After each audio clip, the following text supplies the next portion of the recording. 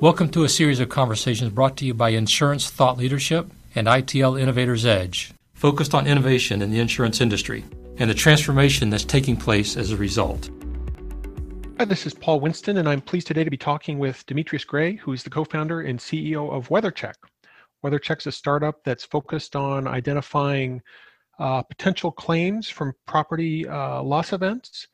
And just last month, WeatherCheck won the first Resiliency Innovation Challenge at ITC. So Demetrius, welcome. Thanks a million. It's a pleasure to be here. So maybe what would be helpful for our audience is just tell us in your own words a little bit about WeatherCheck and what you're doing, and what won you the recognition in the Resiliency Challenge. Yeah, so WeatherCheck is a web-based application that tells, namely insurance agents and brokers, carriers alike, before and after a severe weather event, to what degree it's impacted an insured, enabling them to really get ahead of the conversation and ultimately really beat out, some of the market forces that we see when catastrophic weather events impact markets. So roofers knocking on doors and attorneys going to houses and all of those sort of things that happen. WeatherCheck is really the first of its kind solution that really looks at 24 hours before, 24 hours after, and gives sort of real-time analytics at an agency level on what you should or shouldn't be doing about that severe weather event. Well, and that's interesting. You say 24 hours before and after. I understand the after. So where does this data come from? How are you able to also analyze the exposure before something occurs? Well, so the data itself is from the conventional sources that you already know, which are like NOAA, National Weather Service, Wonderground feeds, all of those sort of different sources. We take an all data approach, and then we basically weight those data sources together to help us determine who's most accurate. And that gets us to sort of our overall risk profile about, okay, well, do we think this is likely to affect this particular address within the next, day, on subsequently down to the hours and minutes before an event occurs. And that's important because there are certain storms that we know are coming, right? And there are certain properties that we know are likely to be impacted over others. Just because of their build, just because of their age, all of the above, just because of the type of person that might be living in that house, the demography there. And so we're able to basically put that through another algo that suggests, okay, here's what policyholders we believe are actually about to file. And so really helpful stuff in the sense that there are a myriad of agencies throughout the country who find themselves inundated after a major hailstorm with, can you file this claim for me? Oh, I don't know if I should file. Can you send somebody out to look at it? All of those sort of questions that really are and have long been seen as problems, but really are opportunities to deliver value and actually really selling opportunities to introduce something new that the owner may not have had before, and really set up really a great experience for what most people have been already paying for quite some time. Mm-hmm, mm-hmm. And so the first peril that you're looking at, it's hail damage, is that right? That's right. So hail anywhere in the continental United States. We're excited to here early next year introduce it in Canada as well.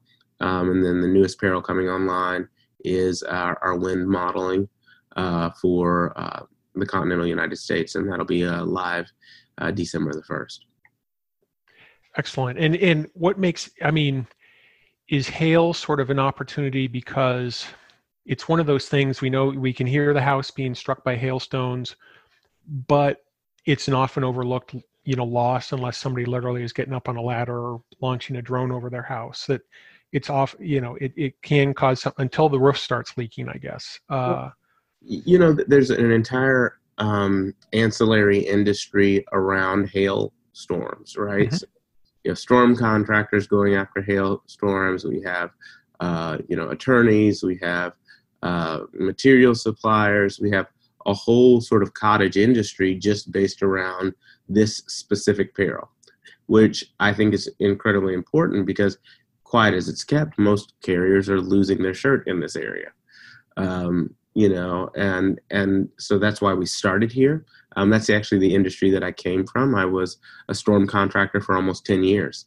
And so I know the problem intimately, but really just saw that there was an immense opportunity from the industry side, insurance industry side, to really change the way and really turn some of these things on their head a bit in terms of how we look at them. Well, it sounds like it, especially if they're, the ultimate payer in many cases, it gets them involved and aware and maybe in control of the interaction with their customer before, the attorney assists with the claim or, they're basically presented with a bill. Well, that's exactly right. And this is like, I could never quite understand as a storm contractor why carriers weren't preempting the conversation with their insured. Because had they done that, then I wouldn't have a leg to stand on as a contractor. Because the carrier sits in a position of credibility and a position of trust just by virtue of what they're offering to the client, which is, this sort of coverage when you need it, right? But unfortunately, because the industry is largely silent, then they open themselves up to this sort of opportunity to execute against them, which is what we're trying to help them defend against, right? Which is this sort of preemption by, other market forces that, for good or bad exist. And I can understand how, say, the consumer would benefit from WeatherCheck. You're helping identify, possible damage to my home or, what other property. How are carriers reacting? Are they saying, they run the gamut, and here's some of the challenge, because you have to have, the conversation in tandem with the pricing conversation. Like, are we underwriting the risk and pricing the risk well enough for the reality, right? And so if we were pricing the risk well enough, then that really wouldn't be a consideration, right? That question, we don't want to chase down claims, only suggests that we're not pricing the product right. And so then we have to then have that conversation as well. But the truth of the matter is that we're living in the information age, and we really have to address that head on, which is that, if two guys in Louisville, Kentucky can build a weather engineering piece of software in a myriad of months and really kind of, in effect, crack the code for which houses are damaged and which houses aren't. And the only reason we know that is because we've actively filed claims and they've been paid every single time. The truth is that then at some point that will be able to be done really quickly by almost anybody. And the insurance industry won't have the control or the ability to kind of let sleeping dogs lie as they have over the previous decades. Where are you in your sort of stage of working with carriers? Today, there's almost 18 carriers using WeatherCheck today for whether that be on the claims or underwriting side of the house. We have almost 93 agencies around the country using the application, over 400 users within the agency sort of segment of our business, actively engaging their policyholders when something happens. And this is really important because the inverse relationship to all of this is that policyholders or agents have been incentivized based on those sort of loss ratios, right? And so giving them a tool that really gives them some clarity into, is this a legitimate loss? Is it not? Should we even be filing this claim? Is really, really impactful. The inverse side of that conversation is, we talk about the uptick in frequency, but we also have to talk about the downtick and this new data point that we have, which is how many insureds don't file because we give them good information, right? Good point. Yep. Now that's a new data point, and WeatherCheck is the first company in the country to even have that data point, because we're seeing when, oh yeah, the insured called in, but WeatherCheck said that there was no damage, and so they didn't file. Important point. Is in taking that a step further, is it also maybe can be a tool to identify potential claims fraud? Somebody filed a claim for hail damage, but we know an event didn't occur on such and such a date at such and such a location. That's exactly right. And that's what's happening in the underwriting process on the carrier side, is that they're really using it to say, oh, it looks like that event was damaging. And here's how it's different than everything Verisk, Kask, and these are the other companies, is that we're identifying what we believe to be a damaging weather event. Not just whether or not it hailed an inch or whatever. Who cares about that? Like, we really are more interested in, was it an event that we should be looking at in a more, and scrutinizing it on a deeper level? And so a number of carriers say, listen, if we say that there's a weather event that occurred in the past year, we're not binding coverage on that asset until we have a deeper amount of clarity around whether or not this particular exterior of this home is or isn't really damaged. And so they do that with a field inspection or an agency inspection or whatever that might be.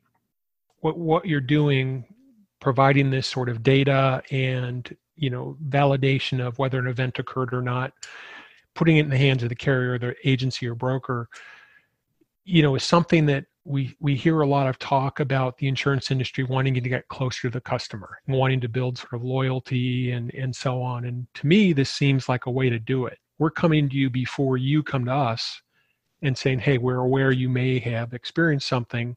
We want to take the next step.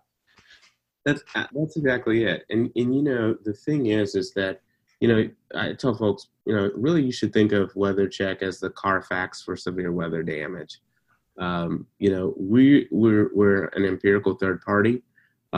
We are insured enough to stand behind our own word. We're preparing to make some very, very significant guarantees to the industry about what we're telling you about an asset.